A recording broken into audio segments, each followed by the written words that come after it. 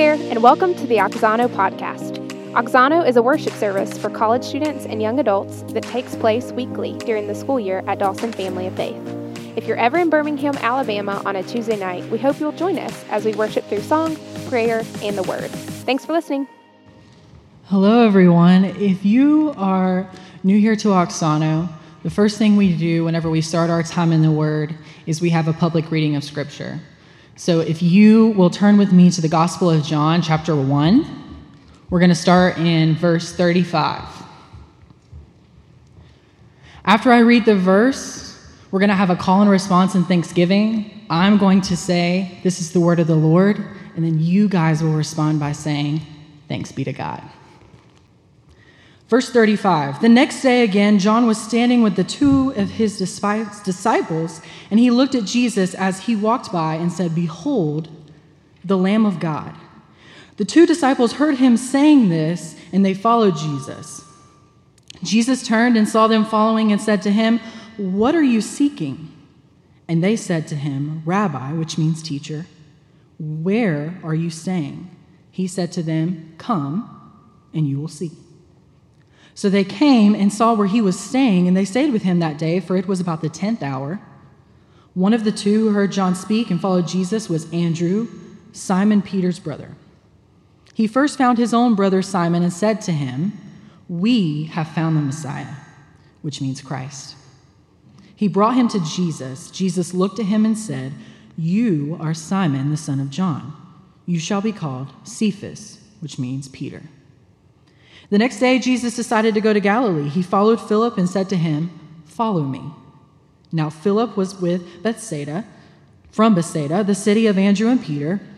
Philip found Nathanael and said to him, "We have found him of whom Moses in the law and also the prophets wrote, Jesus of Nazareth, the son of Joseph." Nathanael said to him, "Can anything good come out of Nazareth?" Philip said to him, "Come and see." Jesus saw Nathanael coming toward him and said, "Behold, an Israelite indeed, in whom there is no deceit." Nathanael said to him, "How do you know me?" Jesus answered him, "Before Philip called you, when you were under the fig tree, I saw you." Nathanael answered him, "Rabbi, you are the Son of God. You are the King of Israel." Jesus answered him, "Because I said to you, I saw you under the fig tree, do you believe? You will see greater things than this." And he said to him, "Truly, truly, I say to you, you will see heaven opened and the angels of God ascending and descending on the Son of Man." This is the word of the Lord. Well, y'all, it is good to be back together. I woke up at 3:30 this morning, and I could not go back to sleep because I was so excited about this moment right here, being able to all gather back together. I did take a little bit of a nap this afternoon, so don't worry. We're going to be able to make it through. But y'all, it's a season of new beginnings right now.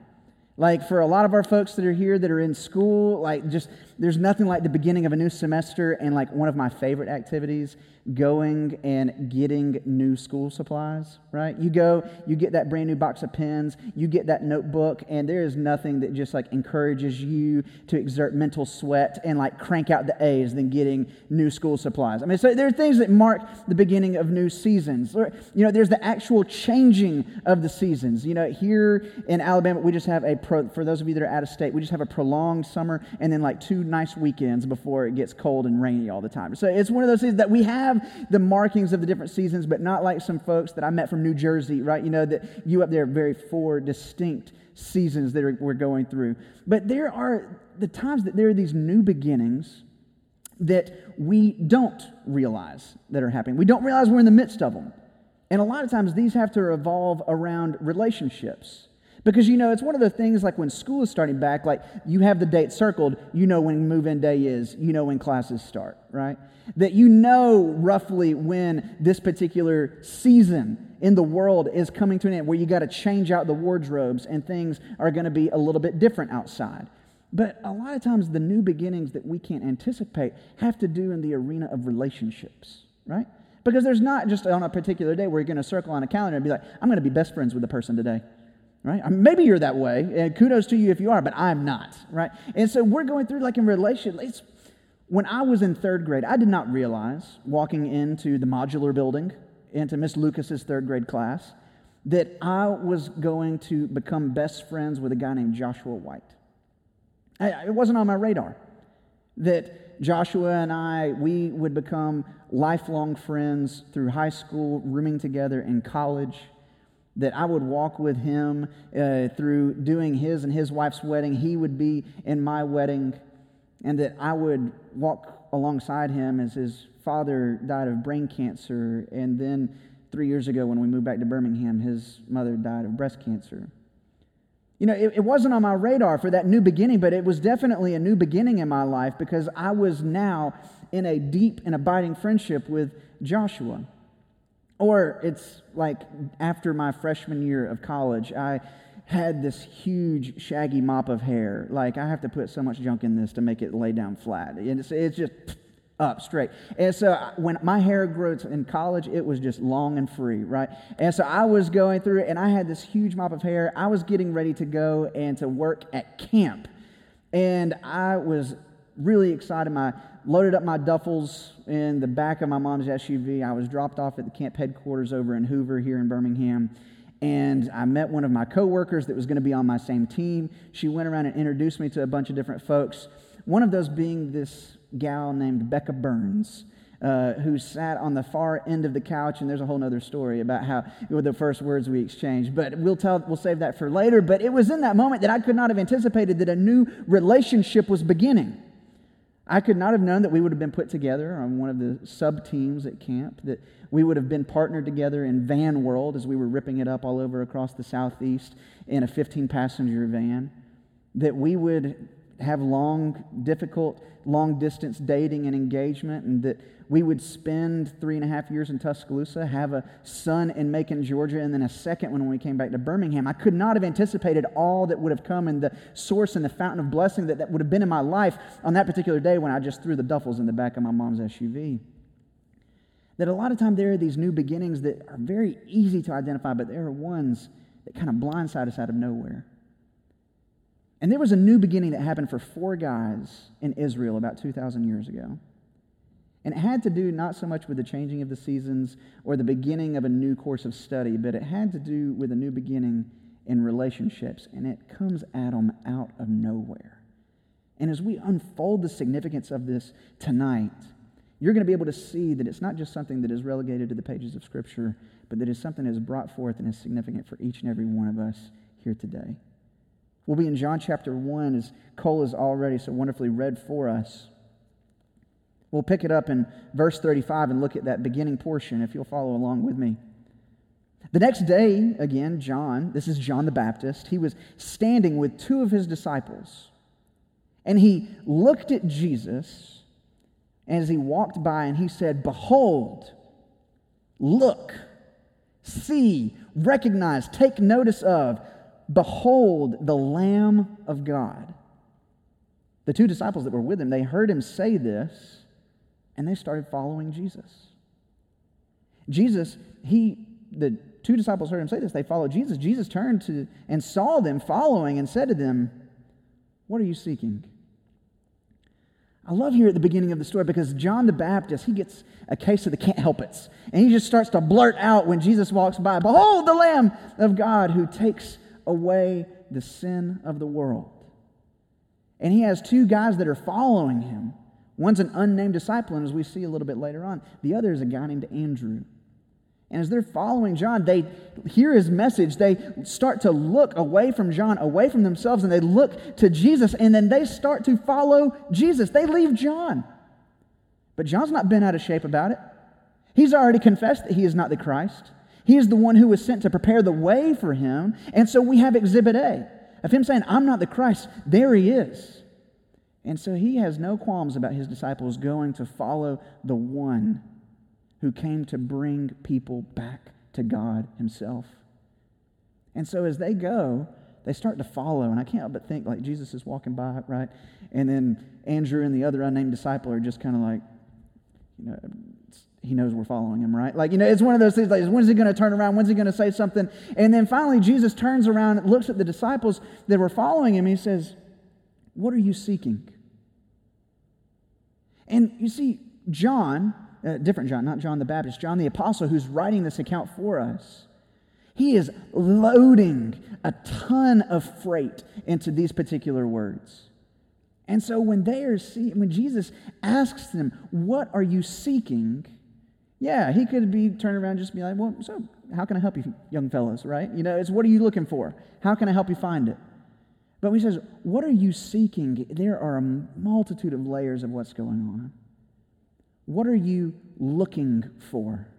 What are you seeking, not just on this path that we're walking down, physical path that we're walking on, but what are you seeking in life itself?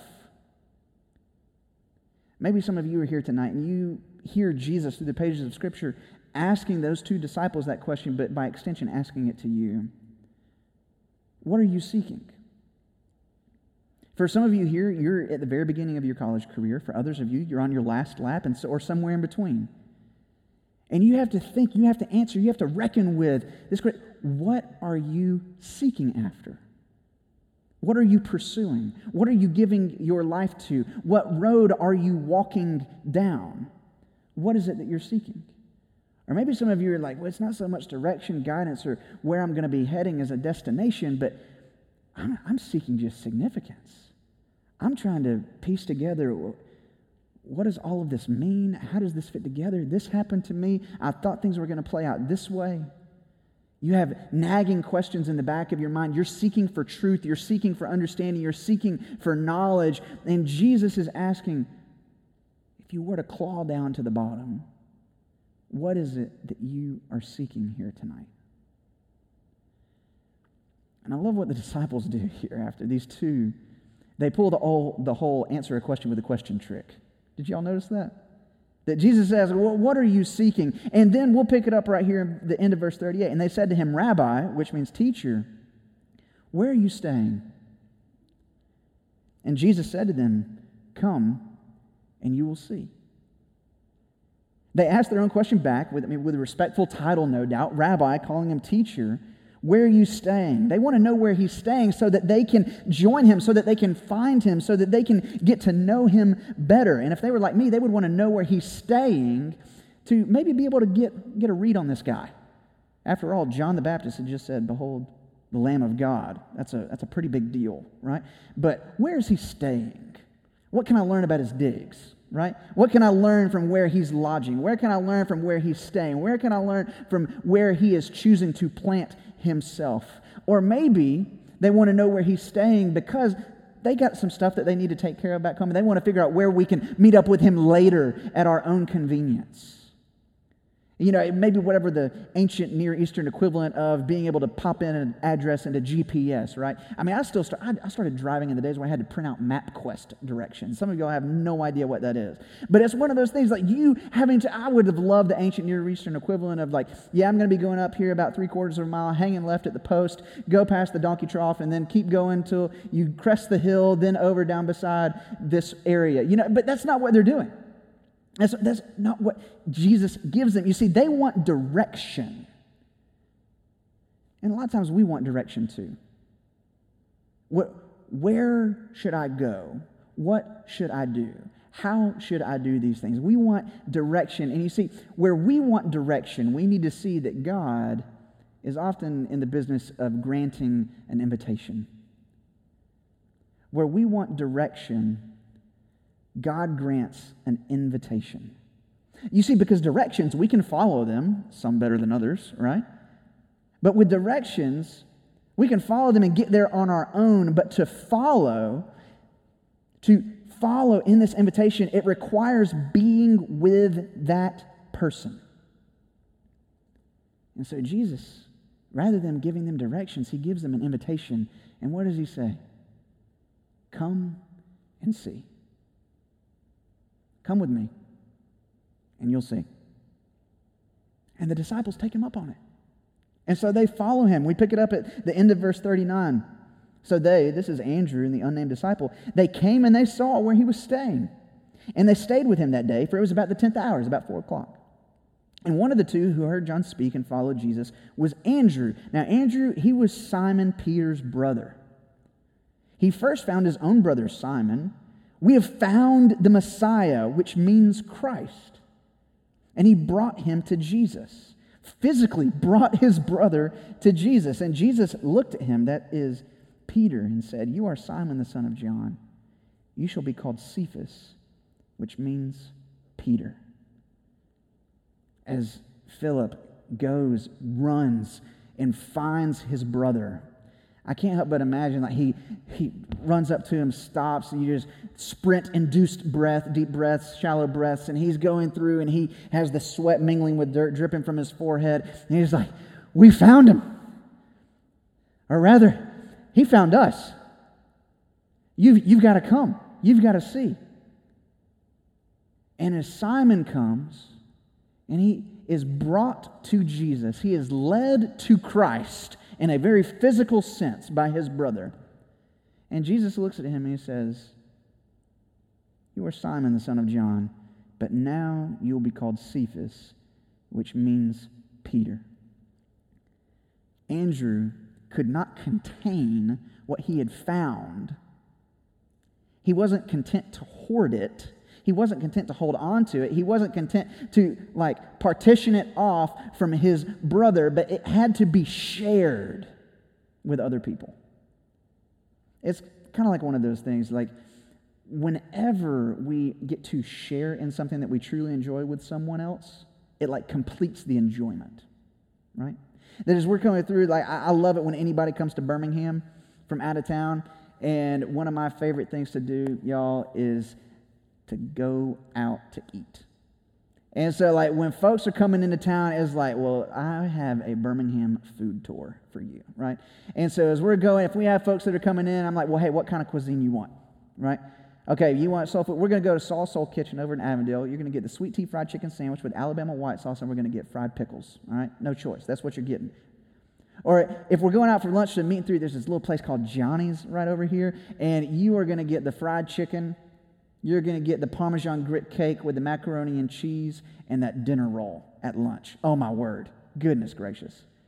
Or we're going to go over to West Homewood. We're going to get some of my favorite pizza in Birmingham. We're going to get Pizzeria GM, right? Chicken parm pizza. It's going to be incredible with a basket of fries. It's just nothing better. So we're going through, I'm making some of you hungry that didn't come before eating dinner tonight, right? Your mouths are watering like mine is. And so I come through, and what do you do when you're at one of those places? Well, if somebody's like, well, I'm not going to take your recommendation. I'm going to go here and get this. It's like, no, you, sir or madam, are going to try this, right? You got to try this. Why? Because the thing that we enjoy, it's the joy that we have in it is complete. It is completed when we share in it with other people and we see their enjoyment too. We're not content just to keep it all to ourselves or to keep it all on our own plate, but we are so compelled to share in that enjoyment with other people. And that is what Andrew is doing right here. He invites Peter in on what he found, or rather, who found him, and Peter starts to follow Jesus. And as he's going, when Peter comes, it's the result of the testimony of another. And so this shows us that following Jesus can come in a variety of ways. That it can come through the testimony of another, right? John the Baptist saying, "Behold, the Lamb of God." Someone bearing witness about who Christ is. And then Andrew and the unnamed disciple following. Or it can come directly as Jesus is speaking directly to Peter. As they're coming through, we now have this in His Word. That there are a variety of ways. You might have a different story. It might be coming through like Paul with Timothy. He writes that Timothy, he received the word from his faithful mother and grandmother that pointed him to Christ in the Scriptures. Or maybe you've heard stories of folks, especially on kind of frontier missions, where the darkness is being pushed back by the light on the front lines. Of folks, especially Muslims, coming and talking to missionaries saying that they can't escape the dreams of Jesus that they're having. Can they help them to make sense of them? That there are different ways, a variety of ways, but at the end of the day, what we are doing as we are encountering with other people is we are not doing the saving, we are not doing the finding, but rather we are bringing them to the one who is able to find. We are bringing them to the one who is able to save. We are introducing people to Jesus. We are introducing them to the one who found us. So Jesus, he's not done yet. As he's gone through, he has these two and then just got Peter. But pick up with me in verse 43. The next day, Jesus decided to go to Galilee. And he found Philip. And he said, "Follow me." Now, Philip, he was from Bethsaida. And that was the same city of Andrew and Peter. And so Philip, he went and found Nathanael and said to him, "We have found him of whom Moses and the law and also the prophets wrote, Jesus of Nazareth, the son of Joseph."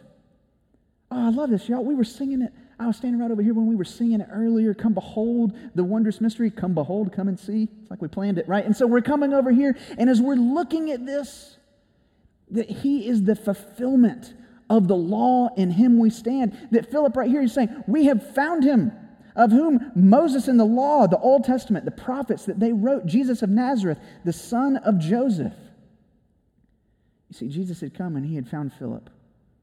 He initiated, he found him, and he said, "Follow me." And Philip, he begins to follow, but again, he can't contain it. He can't partition it off. He can't keep it to himself. It has to be expressed. He's so compelled to be able to share in it with others and to bring them into the same enjoyment that he now has. And what does he do? He goes and he finds Nathanael. Do you see the pattern emerging? The pattern is this, that found people find people. Found people find people. And the thing about it is that when we find them, it's not so, like we said earlier, that we can come in, that we can do the saving. Not so that we can come in and that we can get the glory. Not so that we can get the benefit, but we find them to what end? So that we can bring them back and that we can introduce them to Jesus. Those who have found something truly worthwhile invite others into what they have found, or in this case, what has found them. And you see, we have right here in these two episodes that Jesus found Philip, who went and found Nathanael. One instance, the found went to find their family, and in the other, the found went to find their friends. The people that they knew. And you know, sometimes we think about going and finding, evangelizing, sharing the gospel, introducing people to Jesus, that it's something that is just reserved for the street corners and overseas. And yes, that is crucial, highly important. But sometimes we forget, we neglect to be able to share and to seek to find those that are in our spheres of influence right where we're at. With our own family, with our own friends. It was just a little while ago, I was going through and I meet with a group of guys via Zoom. We're spread out across different cities and states on Sunday nights. And as we were going through just to be able to catch up with each other, we've been friends since high school, and how we can pray for each other, how we can encourage one another. And one of the ways I asked the guys to pray with me was like, I feel like I'm in a bubble sometimes. Like everybody that I know is a believer, and I'm just really praying for someone to be able to share the gospel with. And so asked, that for a few weeks, and then it was one night before bedtime. Becca and I were sitting in the den of our house just right across the street, and Thomas, our 4-year-old, comes out, and there's just something about questions late at night, right before bedtime. Maybe you were that way, and it was just a ploy to avoid going to bed because you're like, oh, Mom and Dad, I want to talk about Jesus late at night, so I don't got to go to sleep yet. But as we're going through and the questions that Thomas is bringing up and the way that I'm able to see thoughts in his mind clicking together, just really felt the Holy Spirit press it in on me that I have somebody to share the gospel with in my own house, of my own flesh and blood. We pray for his salvation every night before we go to bed, but I have the honor, I have the responsibility as a found person to help to try to find people and not to save them in my own strength, but to introduce them to the one who has done so for me. That it's not just something that is out there, far removed, distant. It is there, yes, but it is not only there. Sometimes it is introducing folks in your spheres of influence, your family and your friends, and sometimes that can be even harder, can it not? But found people find people. And as we come right here, we need to understand that people have very different responses. Because everybody up until this point, Andrew went and found his brother Peter. Oh yeah, great, I'll begin following Jesus. Wonderful. You know, it's great when things work out like that. But now Philip goes and finds Nathanael. He's just a little skeptical. Look at this in verse 46. Nathanael said to him, "Can anything good come out of Nazareth?" Anything. I mean, really. Nazareth? Nathanael wasn't buying it. Maybe you're like Nathanael, you're just a little bit skeptical. Like with Nathanael right here, I mean, you really believe this Jesus guy was real. He did all of those things. You really believe there's a greater purpose and a reason for all of this. There's a lot of skepticism laced through this question, but not just skepticism. There's a little bit of prejudice as well. Nazareth? Really? That backcountry town? You really think that the Messiah raised there? Come on now. We have some precedent for, he didn't know that he was fulfilling the Old Testament scriptures and being born in Bethlehem, but he just immediately writ him off. No. Can anything good come out of Nazareth? But maybe you're like Nathanael. You have preconceived notions about who Jesus is, about what following him is all about. Can anything really good come from Christ? Or the people that claim to represent him? Because I've seen too many news sound bites. I've seen too many angry Facebook posts. I've seen too many of this, that, and the other in the community, and I don't think that any good can come out of following Jesus. And if I were to share and try to introduce somebody to Jesus and I get that kind of response, I would immediately, in my own natural tendencies, just kind of either fight or flight, right? Well, you know, and go into launching and all this other kind of stuff and try to intellectually pick the other person apart, or I would just retreat immediately. Just be like, okay, not today. Good, okay, I'll come back later, right? But I think what Philip does right here is instructive for us. Look at what he says in the end of verse 46. Philip said to him, "Come and see."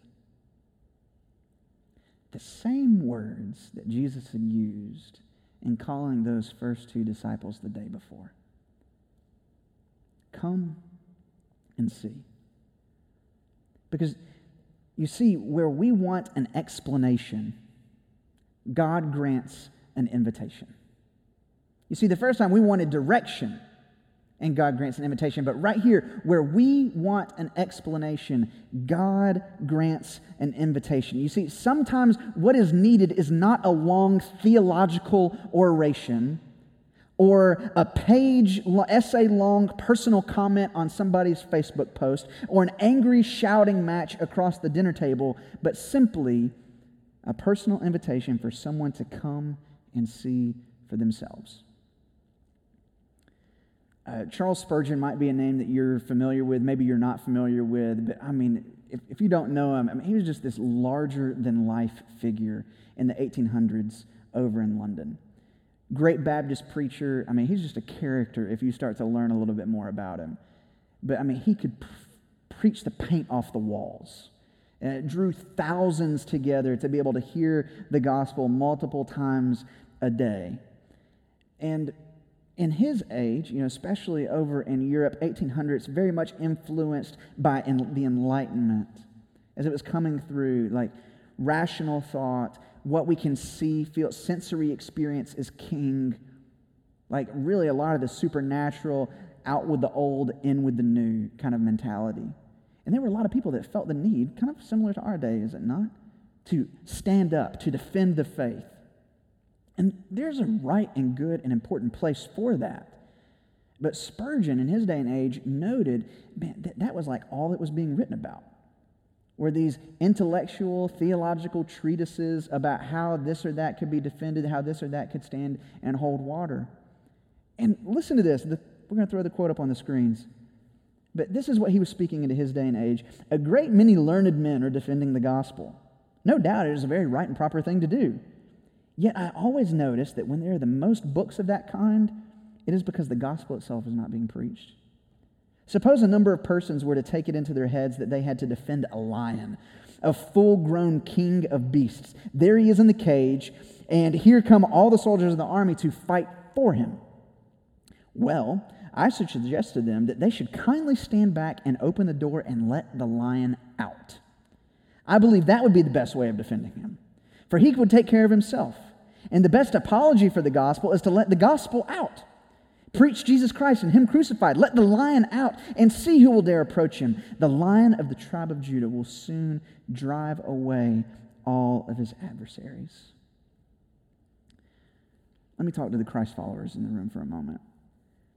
If you're anything like me, you get to be a little hesitant when it comes to finding other people and trying to introduce them to Jesus, because I play out every conversation before I have it. I try to anticipate every objection or every possible thing that they could say, and it's almost like a game of chess, trying to figure out, they move this way, I move this, they move this way, I do this. And I psych myself out, and I'm not going to be able to simply go up and to bear witness about the good work that God has done in my life. But you see, the thing about it is, when we go through, and Scripture does say we need to be ready to give an answer. Yes, exactly. But we need to be able to, what Scripture says, to give an answer for the reason, for the hope that we have in Christ. Yes, I want you to know what you believe and why you believe it, but I don't want you to be intellectually paralyzed or to think that you have to know a certain amount before you can go and start sharing Christ with other people. That there is not a certain threshold that you have to be able to meet. You have to be following Jesus and be able to invite others to follow you in that same pursuit. I want you to move from being a warrior to being a witness. And what does a witness do? They simply bear witness. They tell others about the things that they've seen, heard, and experienced. And so what does it mean when found people find people? When we are trying to introduce people to Jesus? Well, a lot of times it is trying to recapture them from the caricatures that society has painted of them, or from folks that have just done a lot of reading of the secondary sources but haven't gone to the primary source itself. So what would I encourage you to do? Invite folks to read the Bible with you. I have a guy named Seth that we pray for up in Toronto, and he works with university students up there, international students from all over the world coming, and one of the greatest successes that he's been able to see in his ministry is inviting international students to read the Bible with him and letting the Word do the work. And it's not he said, she said about Jesus, but they are able to go directly to the source and to see who he is and what he claimed about himself and the work that he came to do and that he is continuing to do to this day. Inviting people to read the Word together. When you're coming together, you bearing witness about the work of God in your own life and how your life has been changed. That we're going through, there's a host of ethical quandaries and things that we could get involved with today. And yes, we need to be able to speak clearly and convictionally and kindly about all of these things. But I had a professor, an older mentor at one point say that God's people need to recover the lost art of the Christian testimony, of you being able to simply share about God's good work in your life with other people, sharing your story. It's inviting them over to your dorm, inviting them over to your apartment, inviting them over to your house with your family so they can see what it looks like tangibly to live under grace. It's inviting them to be a part of the church, the gathered worship of the people of God in grace and in truth, coming together, coming and seeing, corporately, individually. As we're not having to just have all of the answers, it's okay to say, I don't know. That's a great question. I haven't thought about it in that exact way before. I'm going to go do some reading. I'm going to go have some conversations. And I'd love to pick this back up. You don't have to fit everything into one conversation. You just have to be a faithful witness to the things that God has done in and through your life. And when we do that, when we recover this come and see language, we are following in the steps of the unnamed disciple and Andrew and Peter. We are following in the steps of Philip and Nathaniel. We are following in the steps of Christ. And Jesus, he gets up there with Nathaniel. And Jesus says, finally, an Israelite in whom there is no deceit. And Nathaniel's like, you know me? I don't know you. He said, yeah, before Philip went and got you, I saw you under the fig tree. And then it's at that point, I don't entirely know what that means. It's baffled scholars and what is the significance, all of that surrounding. But we do know based on Nathanael's reaction, he calls him teacher, he calls him Messiah, he calls him king. And Jesus, what does he do? He says, because I said I saw you under the fig tree, you believe? Man, you ain't seen nothing yet. That I am inviting you to follow. I'm inviting you to see a new way of living. I am inviting you to life with God and what it looks like under His rule and His reign and in His love. Follow me. Come and see. Come and see my teaching. Because they would see many wonders, many signs, miracles, hear incredible teaching as He is going all over the ancient Near Eastern countryside. And they would see Him in the days leading up to and the day of His death, when He was put on the kangaroo court, falsely accused, tried, and then pushed through to execution. And where Jesus hung on the cross with the full weight of the sin of humanity. And there our sin dying with Him. They would see Him there, and it would not compute for them that this is the one that they had left everything to follow. They had come, they had seen. And this was it. But where they saw it as the greatest defeat, it was actually the greatest victory for us. Because it was there on the cross that Jesus dealt with our greatest problem, our sin, that separated us from being with Him eternally. They saw Him there on the cross. They saw His body taken down. They saw His body laid in the tomb. But they would also see His new resurrection life again. And what happens in Matthew 28? Yeah, we get the Great Commission at the end.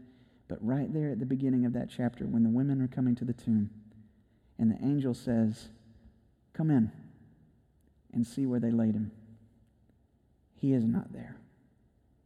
Come and see Him in His new resurrection life. And He would appear again to the disciples. He would appear again to the 40 and to other people before ascending to the right hand of the Father and now sending His Spirit. The one and the same Spirit that opens the eyes of our hearts. Your heart has eyes. I know it's kind of a strange thought. But when we look at what the Apostle Paul says in Ephesians chapter 1, look at verse 17. That the God of our Lord Jesus Christ, the Father of glory, may give you the spirit of wisdom and of revelation in the knowledge of Him, having the eyes of your hearts enlightened, that you may know what is the hope to which He has called you. The same invitation is extended today. In following Him, Jesus is saying, come and see. And you're like, well, how do I see? Like, I so would love to be able to see Jesus physically here today, but I'm unable to do that. Well, Jesus, as He said to believing Thomas, I'm trying to get him to stop calling him doubting Thomas. He ended up believing. As He said to believing Thomas, blessed are those who have not seen and yet have believed. There is those who have seen with the eyes of their heart that they are unable to shake the experience, the knowledge, the relationship, the being found by God Himself. And in that being found, not being exposed, but robed in His righteousness, with grace as our crown. That you can be found today. That you can follow Christ today. The same invitation is still there. Come and see. Let's pray.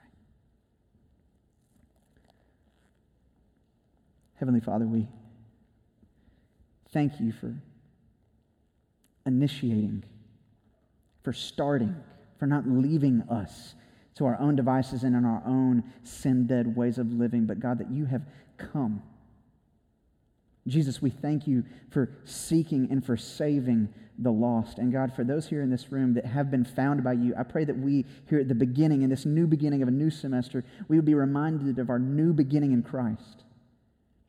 And that we would be so compelled to go and to find others that we, not saving them, but introduce them. We would be able to introduce them to the one who has given us new life. And Father, for those who are here tonight that don't know you, God, I pray that they would be able to know the same Jesus that has revealed himself in this word, who has revealed himself to me and to others in this room, God, that they would be able to know and have full assurance of faith that he has come, that he loves them, that he has taken away their sin and given them eternal life. We thank you, God, for finding, for seeking. Would you help us to see? Would you help us to point others to the one who has given us sight? We pray this humbly in the name of Jesus. Amen. Thanks for listening to the Oxano podcast. If you want more information on the songs that we sing at Oxano, you can find us on Spotify at Oxano Songs We Sing. If you have more questions about what it means to follow Jesus or about next steps in following him, please email us at connect@dawsonchurch.org. Thanks for listening. We'll see you next week.